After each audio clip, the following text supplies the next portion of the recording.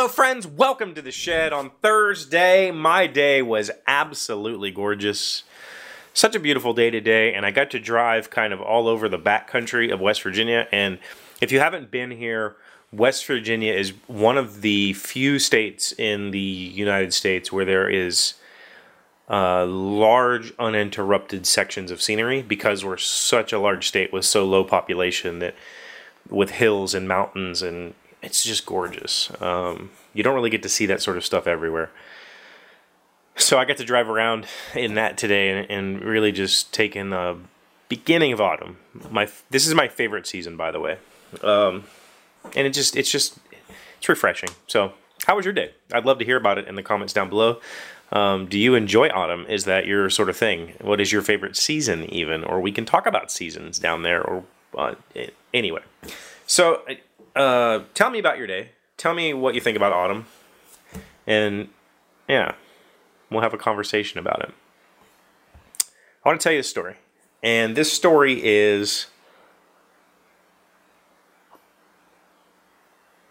about an airline. And I'm not going to point fingers per se. Let's just talk about that. If you've traveled for any number of times, you've probably encountered delays, cancellations, reroutes. All sorts of problems happen when you travel frequently. Luckily, for the most part, when you get a plane ticket, you get your ticket, you go, you fly, you're done. But when a inconvenience happens, it sucks. It really sucks. Delays and cancellations and reroutes and having to stay overnight in weird places. That it happens. And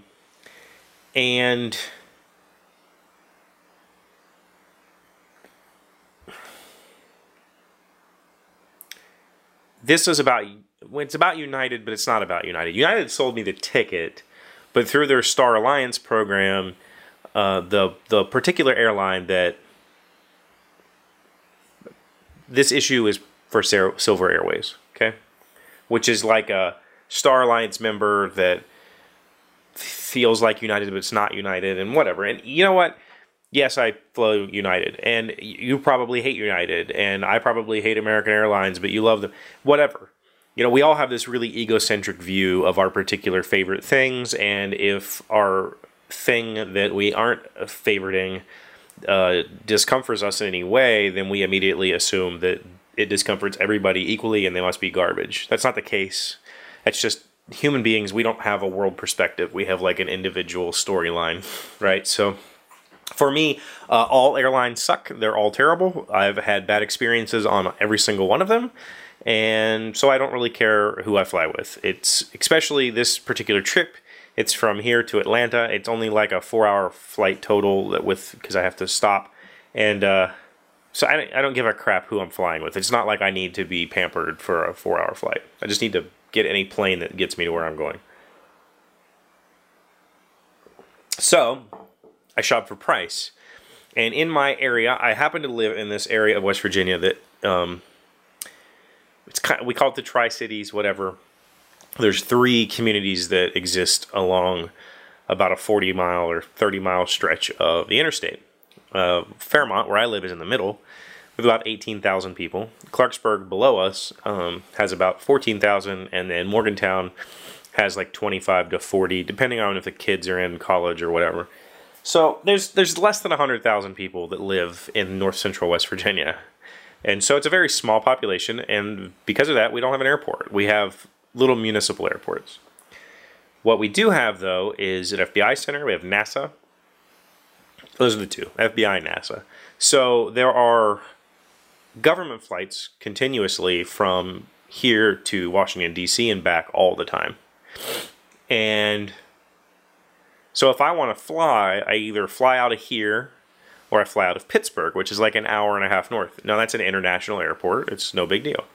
But sometimes, like a trip to Atlanta, is actually cheaper to fly through my little municipal airport than it is to fly from Pittsburgh. Why? I don't know. And by the time you factor in the fuel mileage to Pittsburgh, parking, which I don't have to pay for at my little municipal, all that stuff, yeah. So for this particular trip, I'm going to Atlanta at the end of this month, and I bought a plane ticket 2 months ago, or a month and a half ago, when we first decided that we were going to do this show. I immediately bought the ticket because ticket prices Usually you don't miss out, but whatever. I get an email last week. You need to call us, Mr. Dodd. Okay. So I call United. Hi, I go through all the menus, and there's no menu option for you told me to call you, right? So I just keep hitting 0. I get, a person who doesn't speak very good English, and I tell her, I don't know why I'm calling you. You told me to call you. And she's not understanding. And I was like, I got an email that says I needed to call you, and here's my number. So I give her the confirmation code, and she goes, oh, okay. And she says, I'm going to put you on hold while I look something up. I said, okay. She comes back, and she's like, you need to call Silver Airways, because this is concerning their flight from Clarksburg to Washington, D.C. Okay, so she gives me their number and stuff. So I call them, and I give them my thing, and he goes, so why are you calling me? And I'm like, I don't know. That's what United told me to do. And he's like, there's nothing. He's like, okay, let me tell you what's happening. We don't service your airport anymore. Okay, so I've had cancellations, I've had delays, I've had reroutes, I've had standbys, all that stuff. I've had all of the various flying problems you can have stuck on runways for extended periods of time, but never because an airline doesn't fly to my airport anymore. That's just bizarre. We don't service that anymore. Okay. So I call United back, and I get a different person who speaks slightly better English, but still not very good. And we have a conversation, and it goes fairly well, except that she goes, okay, let me look this up. Yeah, we don't have any option to fly you out of where you're going, so where can we look out elsewhere? And I said, well, Morgantown. I was flying out of Clarksburg, which is here.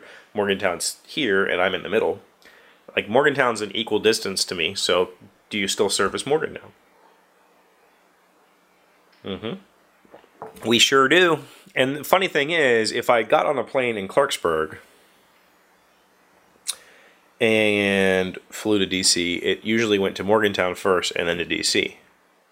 And it was cheaper than if I went from Morgantown straight to DC. And that was the case this time. She comes back on the phone. She goes, okay, Mr. Dodd, we're not going to charge you a transfer fee because it's our blah, blah, blah, blah. But we do need to collect $33 for the difference in fares. And I'm like, you're not collecting anything. Like, I bought this ticket months ago. It's not my fault that you don't service my airport anymore. Why am I paying you $33? And well, that's just the policy. I'm like, this is a cancellation, right? Like, isn't there some sort of, don't I deserve some sort of compensation, sir? And she really just, eventually I was like, fine, take my $33. I don't think this is right. I think you owe me money for screwing up my travel plans. Granted, it's not that different. I will be arriving in Atlanta later that day than I had expected to, but it's not really a big deal. But still, have you ever had your flight canceled because they don't go to that airport anymore? Is that a thing? Anyway, I just wanted to share the story. I talked about it kind of on social media the other day, and people were asking some questions, and I answered, but I didn't really tell everybody what it's about. So that's the story. United Airlines, if you're watching this, that was some pretty shitty customer service, honestly. It's actually terrible. So is every other airline. Yeah. So let's talk about your travel woes in the comments down below. Tell me similar stories in your past. I have some good stories I could tell about travel. If you're interested in travel, if you want to hear those stories, please give this video a thumbs up, and that'll let me know that I'm supposed to tell you more travel stories, because I have quite a few of them. I don't know if you guys like story time. I enjoy the story time stuff where I just get to tell you these crazy adventures that I've been on. If you do enjoy it, again, hit that thumbs up button. That lets me know that you like this content and you want to see me continue doing it. Please tell me about your travel plans or your travel woes in the comments. Tell me about your day. Let's have a conversation. That's why we're here, right? Thank you for being here. Thank you for coming back as always. Don't forget, if you're new here, hit that subscribe button. We do this every day, Monday through Friday. Thank you so much. I will see you tomorrow. Hey, Doc, wait! I want to ask you something. Today's random fact comes from Wired.com. What animal smells like popcorn? Binturongs smell like popcorn. I am probably mispronouncing that. Or popcorn smells like binturongs. I guess it depends on your perspective. Either way, when I stopped by the enclosure of the large blue-gray bear cat at the San Diego Zoo last month, the warm, buttery scent was unmistakable. Okay, when I saw the word binturong, sorry, B-I-N-T-U-R-O-N-G-S, I thought of like a lizard or something, not a blue-gray bear cat. Does anybody, have you ever smelled a binturong? Does it smell like popcorn?